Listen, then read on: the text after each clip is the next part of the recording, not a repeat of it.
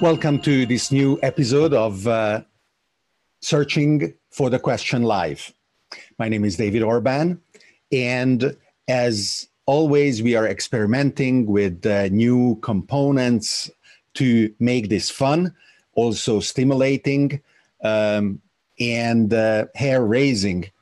And we are always finding something that doesn't work, but we correct it on the fly. Being able to adapt, being able to course correct, being able to recognize the mistakes that you necessarily make as you go beyond the boundaries of self-imposed limitation is today even more important than yesterday. And probably tomorrow it will be more important than today. We are streaming simultaneously on YouTube, Facebook, Twitter, and since yesterday on Twitch. Are there other services where you would like to follow the stream? We will be happy to add it. And I welcome your questions because this should be an interactive event. In previous episodes, we had people from Israel, Brazil, Sweden, Italy, and the United States, of course, as well as many other nations. And it was always great to see the questions that would come up. For the past few episodes, I had the pleasure of not only speaking to you on my own, but to have guests that allow me to have a conversation about their experiences, the topics, the projects that excite them. And it is like that today as well. In the meantime, you can see that, yes, this works, and the Droste effect will suck us into infinity. And my guest today is Robert Tercek. Robert has a varied experience in media as a consultant about digital life and digital businesses. He wrote the book Vaporized that won several awards and that really looks at how the world's leading businesses must embrace a digital platform as their next step in becoming and maintaining their leadership. Products and services get vaporized in a dematerialized world. Robert, welcome on the show. Thank you, David. It's a pleasure to be here. So you are connecting from LA, Los Angeles, California, United States. That's right. I'm in my home. Like everybody, like millions of people in California, I'm in my home right now. And billions the world over. The last count, if I'm not mistaken, about 3 billion people are logged in their homes. What a science fiction scenario. It is just amazing. It's true. I don't think this is what we expected 2020 was going to be like when we celebrated New Year's Eve. Many of us were saying, hey, 2019 was kind of sucky. Can we have 2020 a little bit better or different? And we didn't expect this to happen, right? That's right. Now some people are saying we'd like to fast forward to 2021. I think be careful what you wish for. That's right. Who knows? Who knows what is going to happen?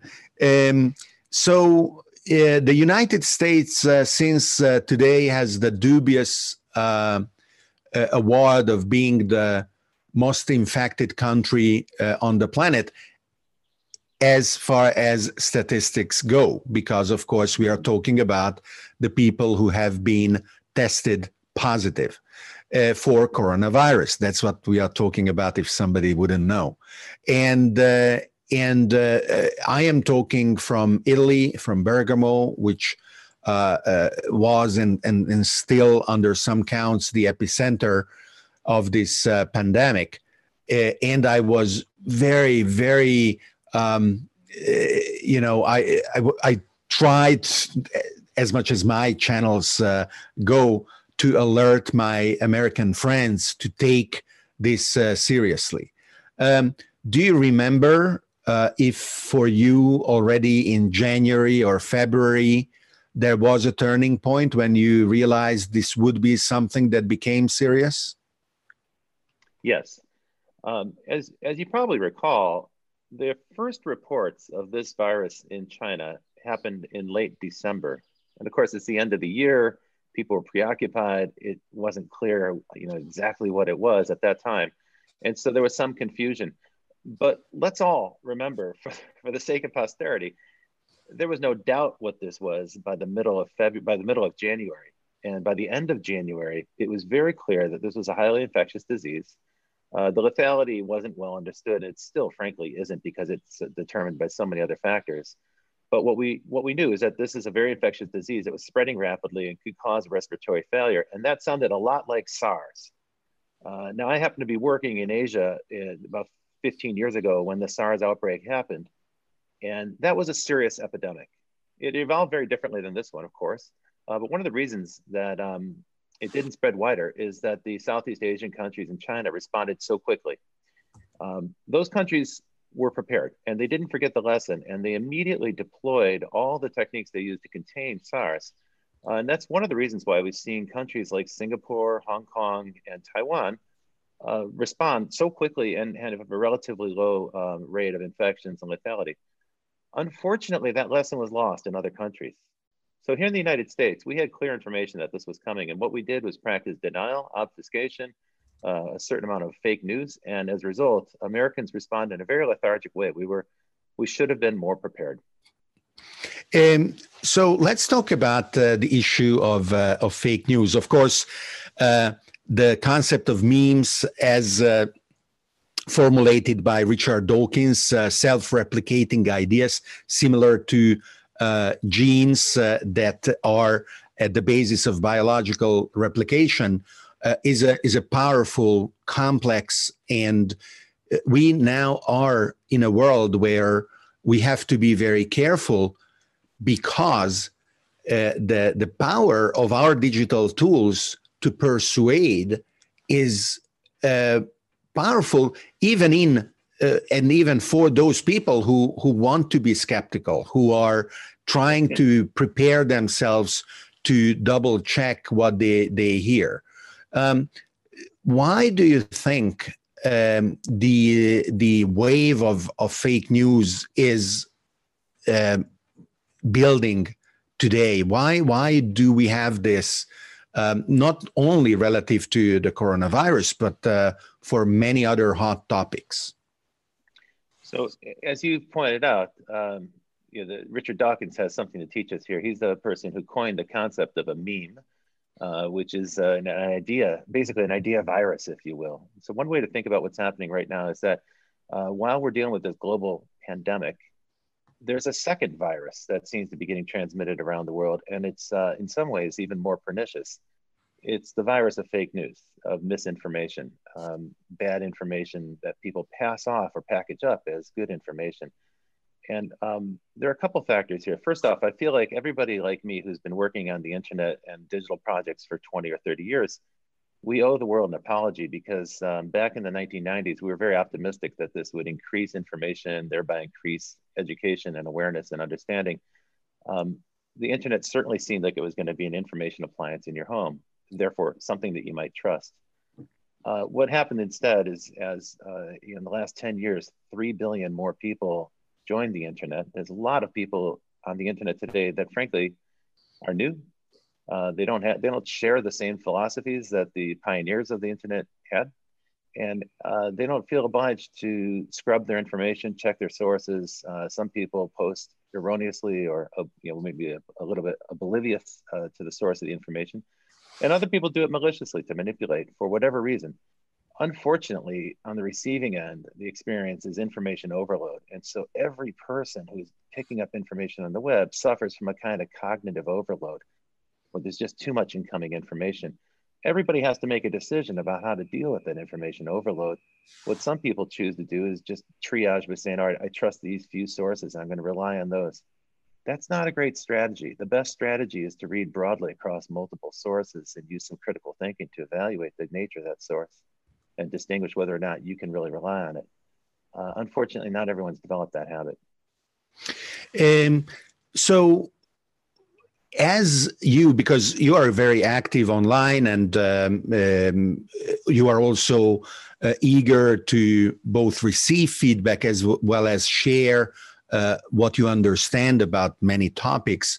On Facebook, for example, I'm always happy to read your analysis because they are not boisterous. They are not going for, a gazillion likes for likes' sake, but they are always very informative with your head on the shoulder, even when you have to raise a certain alarm like these days.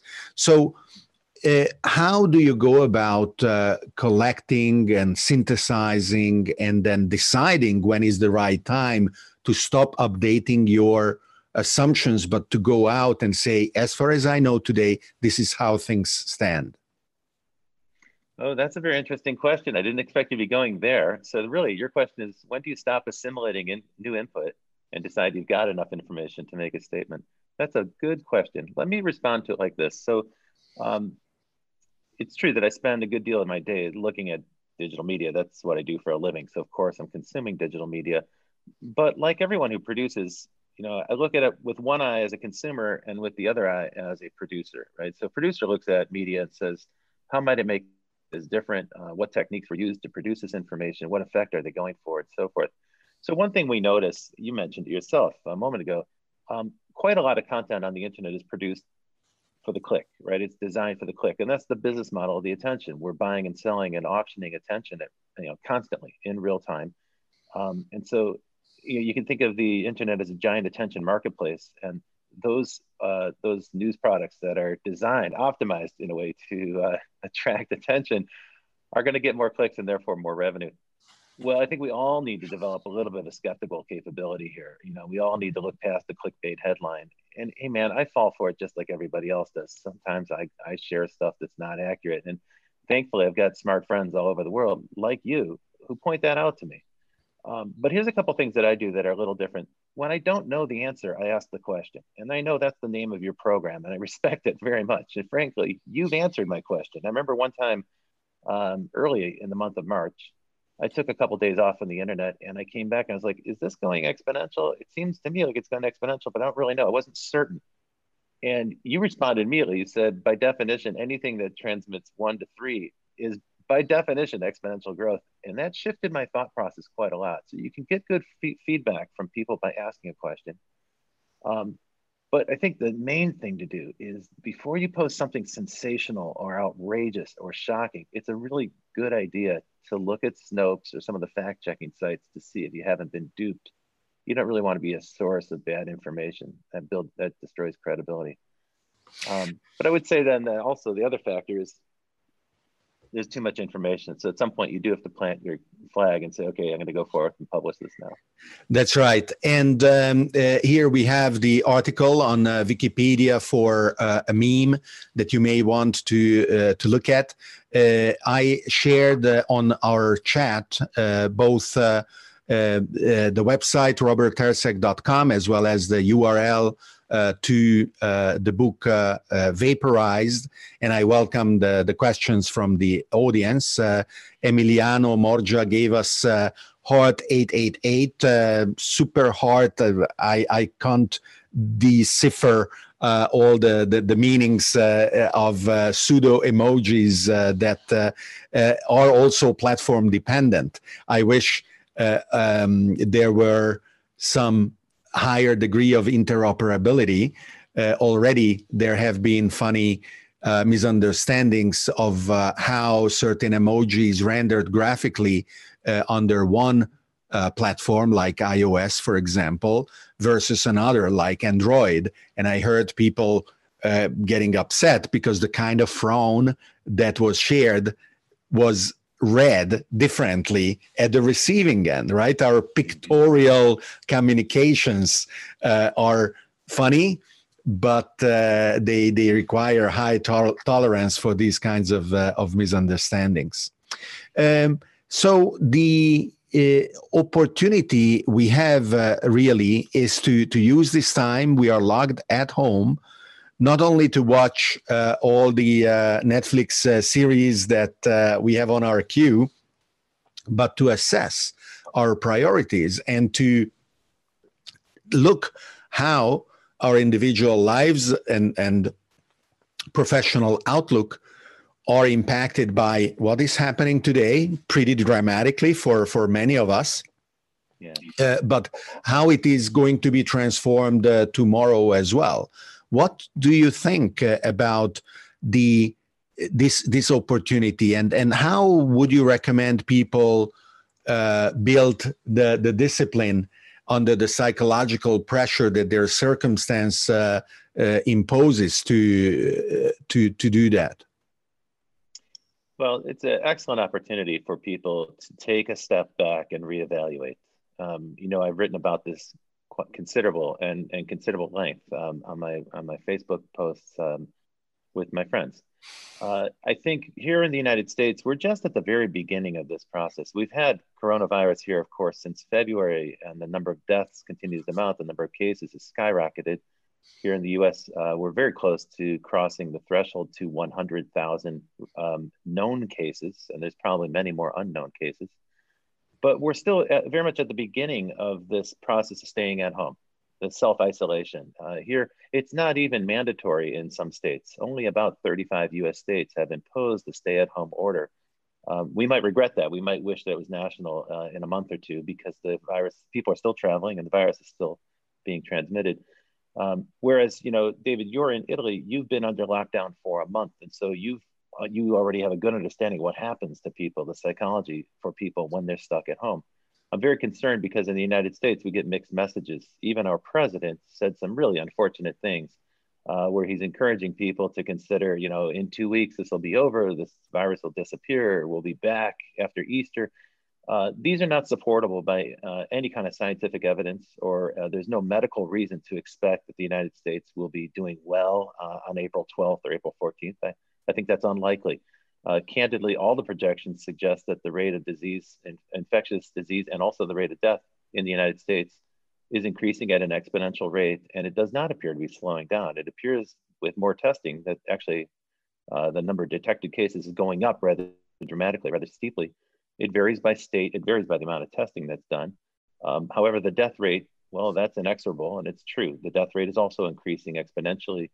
It is doubling roughly every 3.5 days in the United States. Those numbers are small today. Some people dismiss this. They say, well, these aren't relatively very big numbers if you compare it to something like auto fatalities or fatalities from the flu. The people who say this do not seem to understand that it's not like a choice between the flu and COVID-19. It's both, right? We have the regular flu and also COVID-19 and also car fatalities. Our systems aren't set up for three such things at one time, and we're not anticipating exponential growth. After today, after we cross the 100,000 threshold, the numbers are going to get very scary in the United States in the next 2 or 3 weeks, because the function of exponential growth is that it continues to double every 3 or 4 days. So we'll soon have 200,000 cases and then 400,000 cases. The math gets scary by the middle of the month. I'm very hopeful that some of the measures to stay at home will change things.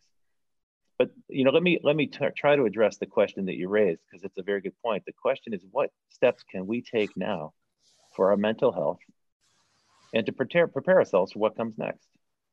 So it's two thoughts there. First off, we're right at the beginning of this. Americans are getting restless, but most of us have only been home for a week or two. It's really not that long.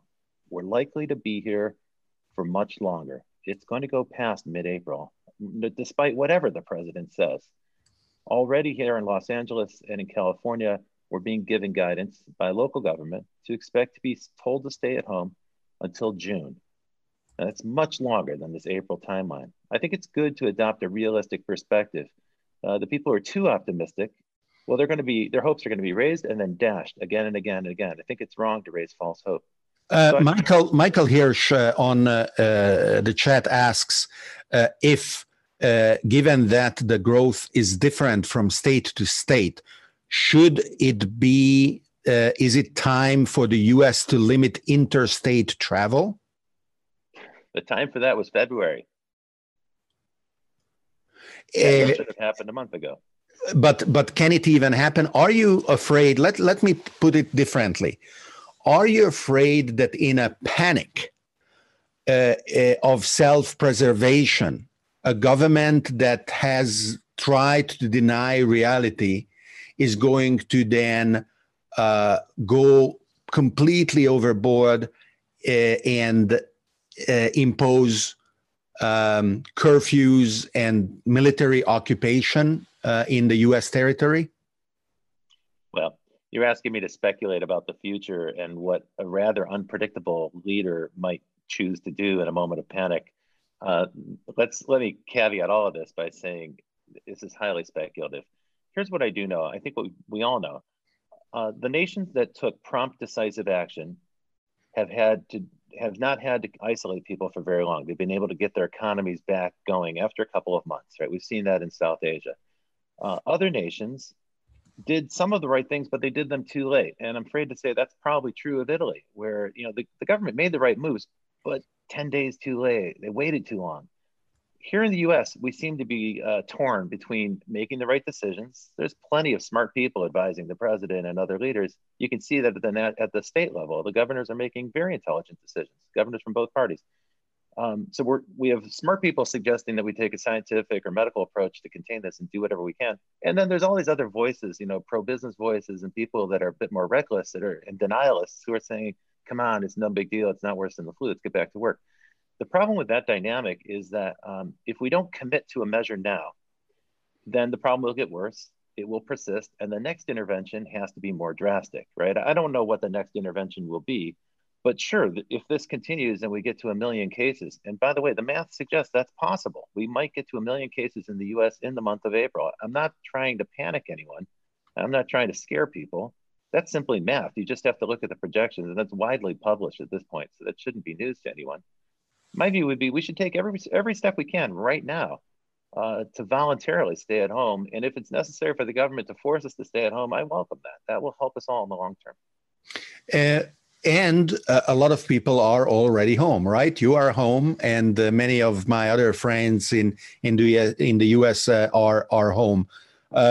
Some of us true, but bear in mind, we're not staying home the way you are in Italy. So, it's worth pointing out that in Italy, if you're out on the street without a valid reason, you can be arrested. And in fact, there's a penalty of jail time. And this is not the time to be going to jail in Italy. And that's enforced by the Carabinieri, which is a kind of a military force, right? That's not just the local police force that's enforcing that. We're nowhere near that level of compliance in the United States. So in the United States, all these measures are more or less voluntary. They are state orders. You could be arrested in theory. I don't see anyone doing that except for the very extreme case in New Rochelle and I think in Washington State. So at the moment, this is loosely enforced in the US. And what we already see, mobile phone data shows that people are still traveling from state to state. People are still traveling widely outside the region. People are still congregating in groups. These are very, very foolish things to do. There's this myth of American exceptionalism. And I think that myth is one of the things that's going to be a casualty of this crisis if it persists and gets worse in the summer.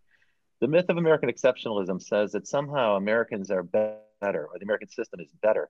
And that strangely gets warped in some people's imagination to believe that somehow our immune system is better than other people's immune system, and we can continue to defy these orders and these national orders.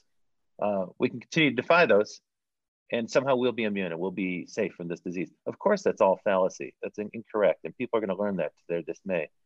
So these calls to defy these orders to stay at home, I think they're very misguided, and we're all going to pay a price if this continues. So let's talk about those who want to structure their lives so that they maximize the probability of going through this as optimally as possible, with as little damage to themselves, to their families, their communities as possible. What are you doing in order to structure your life like that? Have you taken steps to Yep. be able and have food for the next 2-3 weeks? Yeah. Have you made a plan of what to study or what new skills to gain or improve skills you already have? Yeah, that's a very good question. And that's actually what I really want to share with people today. So, the nature of my business is very dependent on international travel, conferences, meetings, visiting clients in their offices to teach workshops or to do consulting sessions and so forth. In other words, the kind of business that I do is the first casualty of this event. And I noticed that my business was shutting down in February. I finished a couple of consulting projects. All the new incoming projects were put on hold. I had a couple of keynote speeches booked around the world. One by one, those events shut down or postponed or canceled. And so I started the effects of this on my own personal business quite early in February. And of course, that's the time where I started to take this matter very seriously because I saw it wasn't just going to be my business that was affected, it was going to be everyone. At that point, then I started to rethink my business. And I recommend that everybody start to do this. You have two things you must do in the next month, particularly if you're in the United States or another country that's just entering the stay-at-home period. Step one is stay out of the hospital. Do whatever it takes to stay out of the hospital. So don't mingle, don't shop, don't shop if you can avoid it. Don't have dinner parties. People keep inviting me to dinner parties. Like, this is not a good idea at this time. Don't have a dinner party. Stay at home. Follow the rules. Isolate yourself and minimize the chance that you get an infection. Very quickly in the United States, we're going to be at peak capacity in a number of cities in our hospitals, which means that the hospital is going to change from a place that you go to get well. It will become a place that is in a way transmitting the disease, and there'll be a higher death rate if the hospitals are overloaded. So you really don't want to end up in the hospital. The good news, as everyone knows, is that only half the people get exposed to this develop a real case or a detectable case. And of those, only a small percentage end up needing to go to an emergency room. So your only job in the near future, in the very next 4 weeks, is stay out of the hospital and keep your family safe. And of course, yes, get them fed, stay clean, follow the procedures, don't let stuff come into your house, all that. But I want to encourage people to think a little bit beyond the very near term, a little bit beyond, a couple of months from now. We're going to emerge from this in a few months. The world will be very different. I don't think we're going to go back to the world that we were in. Pandemics have a way of changing things. Can you make an example? How is the world going to be different? Okay, so here's one example, just exactly what you and I are doing right now. I spend about 5 hours a day on Zoom with my clients now. And I think that's true of many, many people, right? So you can imagine all these quiet houses that you pass on these empty streets. Inside, half the people are using Zoom to communicate. The other half are using services like Spotify and Netflix and Amazon Prime to stream video or to consume other kinds of content. So one thing that's happening is where certainly there's a growing number of people using tools for telepresence and for on-demand entertainment and other digital services. You know, that number was growing quite rapidly, but suddenly we've been thrust into it, right? We've been propelled into a fully digitized future. Many companies were not planning to have people work from home. In fact, there was a kind of reaction against that in the United States. Some companies felt that it was unproductive. Well, suddenly, as of the month of March, every company that wants to be viable in the United States must learn how to deal with a remote workforce and how to manage them. So suddenly we have to develop new skills, and successful people will develop those skills. Looking further down the road, though, you can start to see that as people adopt new habits, you know, as we get exposed to consuming things at home and getting deliveries from the grocery store or whatever adaptation you make, some of us are going to hang on to that habit. Some of those are permanent habit changes, which means that the economy on the other side of this crisis will not be the same economy that we were in just a month ago. And it's very important for people to realize this now and start to anticipate what that might mean for their business. I'll give you another example, David. I spent the past 5 years working in supply chain. Supply chain, even the people that work in the supply chain field feel like it's kind of a boring business. It's mostly about logistics and moving things around the world. I found it fascinating because I deal with digital networks. And of course, my project was digitizing the supply chain. So I was looking at it from that perspective. And I realized that there's this vast network of physical things being transferred, just like packets on a network, except that they're containers on a ship. The analogy holds up quite well. And of course, you can imagine then digitizing and automating that. Well, for several years, there's been a movement towards reevaluating supply chains, because the view is that they're very efficient, but they're very brittle. And now, to our dismay, we've discovered just how brittle they are. Supply chains can break very quickly. It only takes one missing part to shut down an assembly line. And so gradually, in the month of February, as China was in lockdown, one by one, some of my clients started to realize that they were missing a key component and couldn't find a replacement part for it.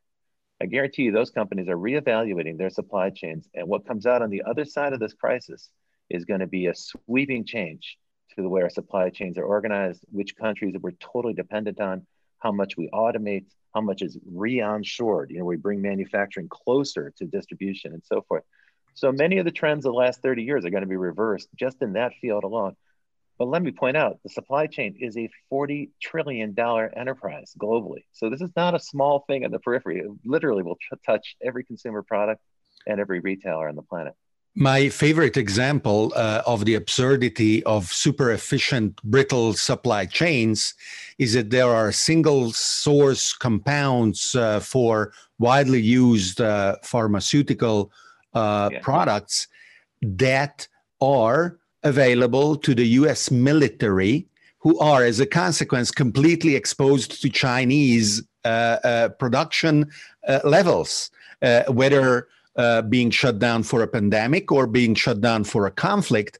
It is absurd that there are no alternatives that create a more decentralized and more robust and resilient option.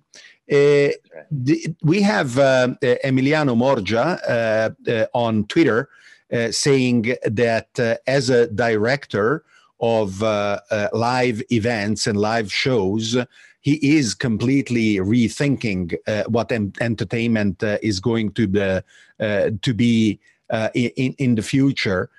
And he is also remarking, which is also a question on YouTube from Greg Neal, that hundreds of people or thousands of people, large-scale social gatherings, are not going to be possible. That's what Emiliano thinks. Greg is asking, what is going to happen to festivals, sporting events, concerts? Are we going to attend them? And I think what you said about 2 months maybe being enough for raising, for eliminating the restrictions on our ability to socially mingle is a decision that will not be done based on exclusively medical, epidemiological criteria. But there will be a trade-off. It is not going to be possible to wait until the infection 100% disappears from a population. At each moment, politicians and economic leaders will talk to each other and say, now is the time to allow people to restart the economy, because yes, we may be healthy on the other end, but we will have shattered the world. And some systems are hard to restart once they are stopped.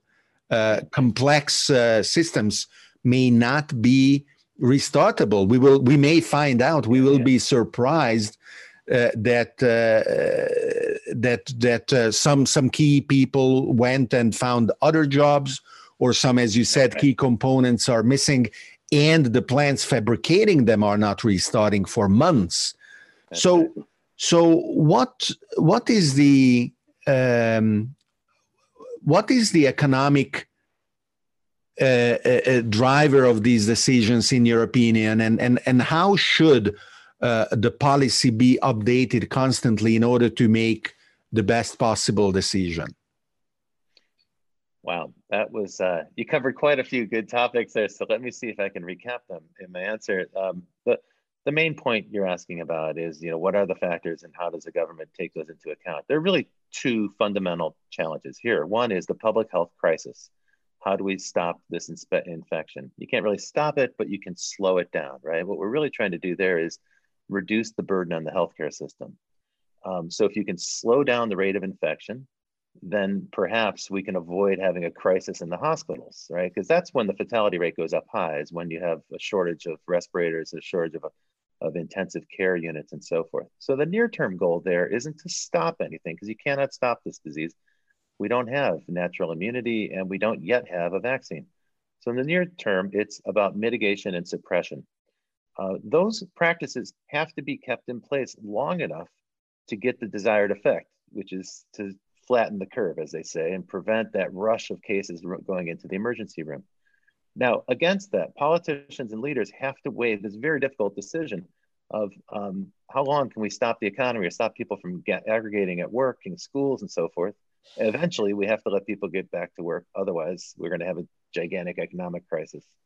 So those are the two problems. What we do know is that if you go back too soon, you don't solve the healthcare problem, right? And so we saw that in the US. The United States government initially tried to just manage the stock market's expectation and kept pumping liquidity into the system and trying to reassure investors.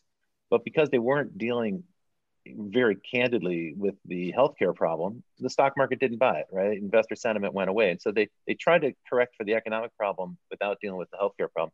I think you have to do it in the other sequence. And now I want to address those people who do live events, because this is a big concern for me as well. I share that. It is not true that we're never going to get together, that the live event business is over. That's not true. And there's no reason for us to add extra drama here. We know what's going to happen. It's very probable that over the course of years, not months, years, we will develop herd immunity to this disease. That's going to require two things. A certain number of people are going to have to get the disease and recover and thereby develop immunity. And we think that that's probable, right? All the research so far suggests that that's probably likely to happen. The virus might mutate, and therefore it'll be more like a cold where it comes back periodically. And the second thing is that there's promising research being done right now on a vaccine, but here politicians have raised false hope. I don't think it's likely to expect that vaccine to be available anywhere at any kind of scale this year. It's probably going to be next year. So those two factors then suggest to me, David, the practical way to think about this, the healthy mindset, is to embrace the possibility that we are going to have kind of surges or rebounds of infections every 3 or 4 months. It's going to come back. Perhaps we'll get some relief in the summer and the warm weather, but it probably will come back. Wave 2 will come back. That's been a factor in almost every infectious outbreak, including the 1918 pandemic. And so, and particularly in places like the United States, where people refuse to participate in a voluntary stay at home and continue to meet and greet and gather, well, they're going to continue to get infected as well. So we'll never really be able to suppress it in the United States. So that means it will become a factor of life. But there'll be an increasing number of people who have been exposed to, who survived, and they will develop some form of immunity. We certainly hope that that's going to happen with people who are in the healthcare profession, because we need people who can go into the healthcare and not be concerned about getting themselves sick. We're not there yet. We don't have that yet, but that's a very important factor. So over time, what I think you're going to see is a large and growing percentage of the population who are immune. Now, here's an interesting question, David. How do we let people know that we've got immunity? In the United States, that kind of information is considered very private. In Singapore, that information is public. The names of the people who are infected are publicized. They think it's a public safety aspect of public safety that people should be well informed. Clearly, we're going to have a gigantic debate about this, but if you put it in the context of something like a dating site, you're going to want to know, if you're on a dating site, who's got immunity and who doesn't yet have immunity. I mean, that could be a fateful decision if you make the wrong call there. So at some point, we're going to find a way to communicate to people who has immunity, and there isn't yet a serum test that'll tell us if people have the antibodies, if they've been exposed and survived. But we've already heard calls for that from the governor of New York, who I think is making some very practical suggestions. And so any test for antibodies that helps us distinguish who has some form of immunity from those who don't, that will go a long way to bringing people back to the workforce and starting the economy again. We have a lot of questions going by fast enough that I cannot even keep them on the screen because this embeddable gadget doesn't let me scroll back. But I have also another access where I can. So Geo Scripcariu, who is in Romania, is asking what will be, in our opinion, the winning business models of the post-corona world, which I think is an important question, because there are business models that are well suited to a certain world, and there are business models that aren't. The business model of Facebook could thrive because the US had no regulation around the gathering and the selling of data about individuals. And Facebook was very capable in exploiting that lack of regulation. Now, when you say that in a post-corona world, we have to be able to reliably understand whether we are a threat to each other as we meet, that cannot be left to the private sector to work out, I would say. And if we did, it would be an experiment in social Darwinism at a billion user scale. And maybe Facebook would be quite happy to say, no, we can work it out, but I don't know whether we should let them. So there will be regulation, and of course the regulation will be wrong, and we will update it and upgrade it until we get it right, and in some places will be different than other places. But the consequence of that regulation will be to design a new playground, a new level on which to build the business models that are better suited. Do you have any reaction to that line of thought? Sure. I mean, this is a field of my expertise. I'm not an expert in infectious disease, but I am an expert in designing and developing digital services. This is what the point of my book is about. Vaporized is about replacing physical things with software. It's a simple idea when you say it that way, but when you think of its implications, it's quite complex. And I go into great depth in several different industries. I evaluated, across industries and also education, how we might replace a physical product or a physical item or even a physical place with a digital service.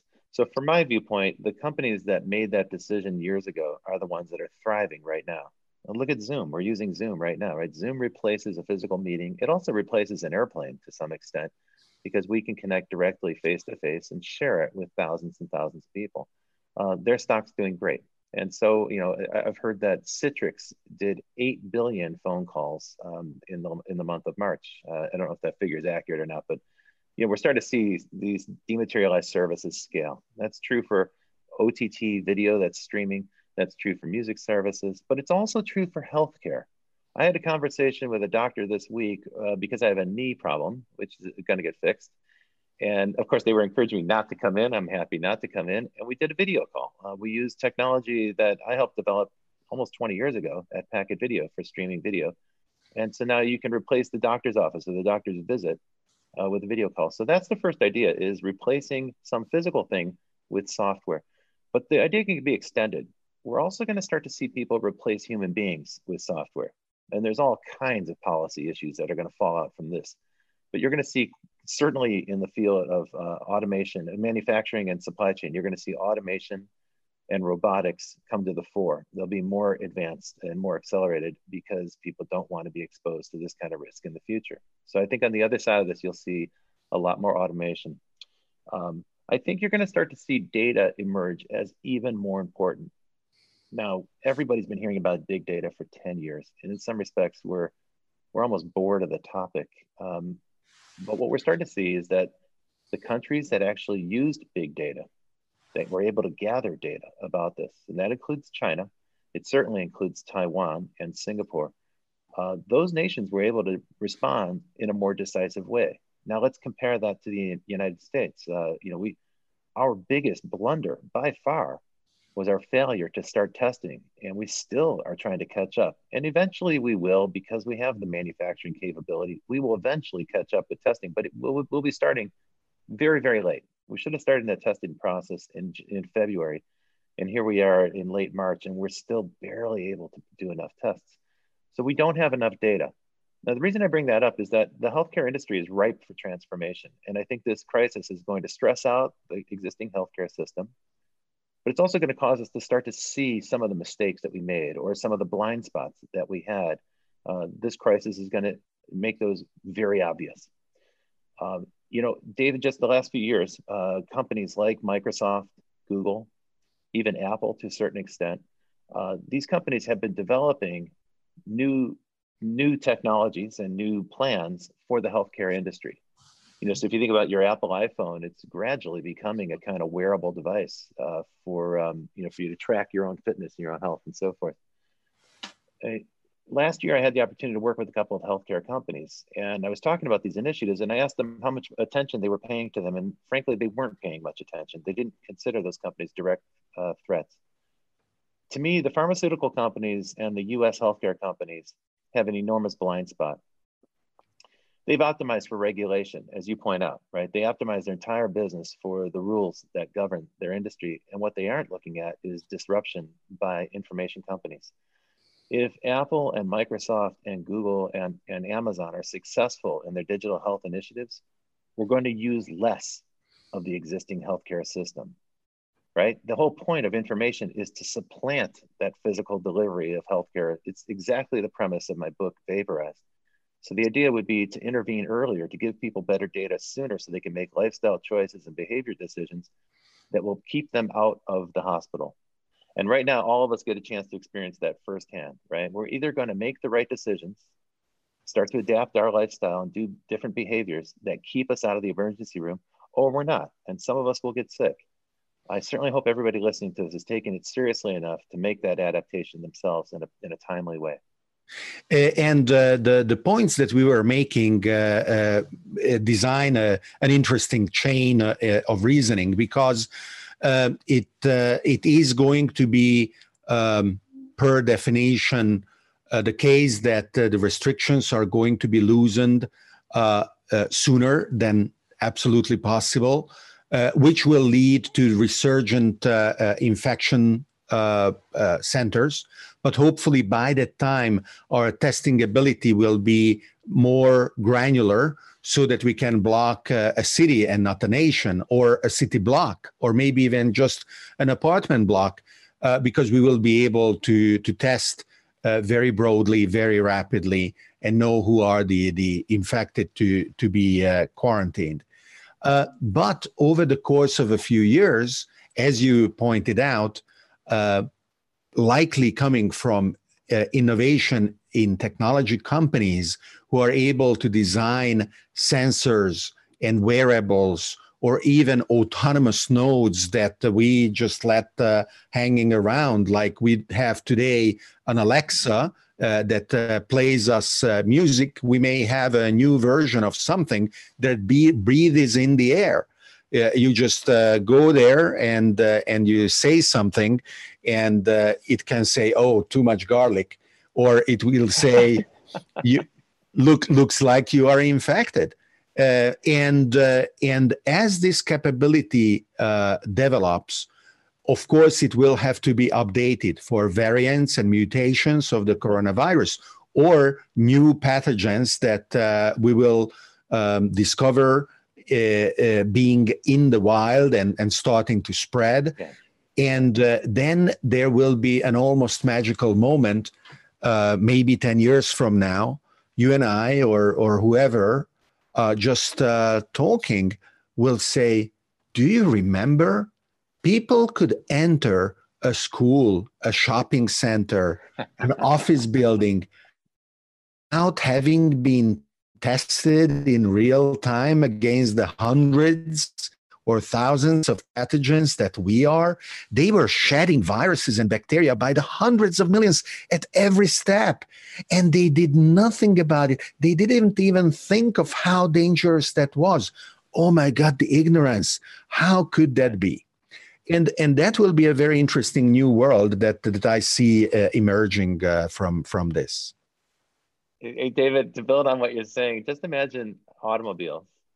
As much as people are concerned about the COVID virus, in the United States, 40,000 people a year are killed in auto fatalities. And globally, the figure is more than 1 million. And I do think it's quite likely that in about 50 years, people will look back and say, I can't believe there was a time where we let human beings, with all their frailties and all their failings and all their lack of attention, operate this machinery at high speed that could kill other people. I think we'll look back at that as a very peculiar time in history when humans operated motor vehicles. I mean, it's unthinkable from today's perspective because we're so used to it. We take it for granted. But the automobile's really only been with us for about 100 years. And it's probably the most important product of the 20th century, but it's also one of the products that's subject to the greatest amount of change in the next 50 years. So yeah, sure, our perspectives are going to change on the other side of this crisis. So our show has been a great pleasure for me. I had a lot of fun talking to you, and hopefully so did our viewers. I can tell you that we had, for example, Rehan Al-Akhwala from Pakistan, not only liking the show, but also tagging a lot of his contacts in order for them to join and see. And we just got 3 thumbs up from Emiliano. So in closing, what message of hope and proactive action you would like to send to the people watching it live, but also those who will watch the recording of this? What can they do in order to feel that, yes, their options are limited by the restrictions, but in a digital world, there are doors that are always open? And what should they do in order to get ready to thrive in the new world coming?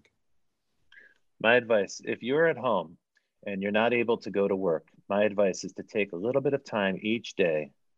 Perhaps, when you put your kids to bed or after dinner, find some time, maybe take a walk by yourself and contemplate, what are you truly good at? What are you doing on this planet? What is your point of being on this planet? For too many of us, we've been working in jobs that we don't particularly love for companies that don't treat us with respect. That's been true for millions of people. And over time, you become conditioned to believe that you are your job, but you're not your job. You're so much more. Each of us has a deep reservoir of talent, skills, and resources, and we barely tap that reservoir in our current jobs. Well, coming out of this crisis, we're going to need to dig deeper. You're going to have to dig deeper and start to find resources within you that you haven't touched or tapped in years. And my message to everybody who's listening right now is that you have everything within you now to emerge from this crisis healthy, whole, and successful. I want to repeat that. You have everything within you now. You have a deep reservoir of skills, experience, acumen, and intuition. You have everything you need now to thrive. Just stay out of the emergency room. Do whatever it takes to stay home, protect your family, and use the time now to imagine the world on the other side of this. Imagine the post-COVID economy and find out how you can use your skills in the most constructive way to rebuild your national economy. We're going to need people who think like that to lead us and to solve the problems and to evaluate the failings and to build the next economy. This is a great time for self-reinvention.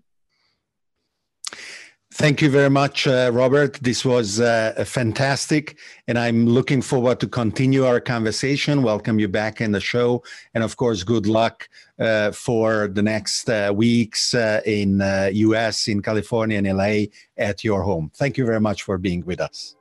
Thanks, David.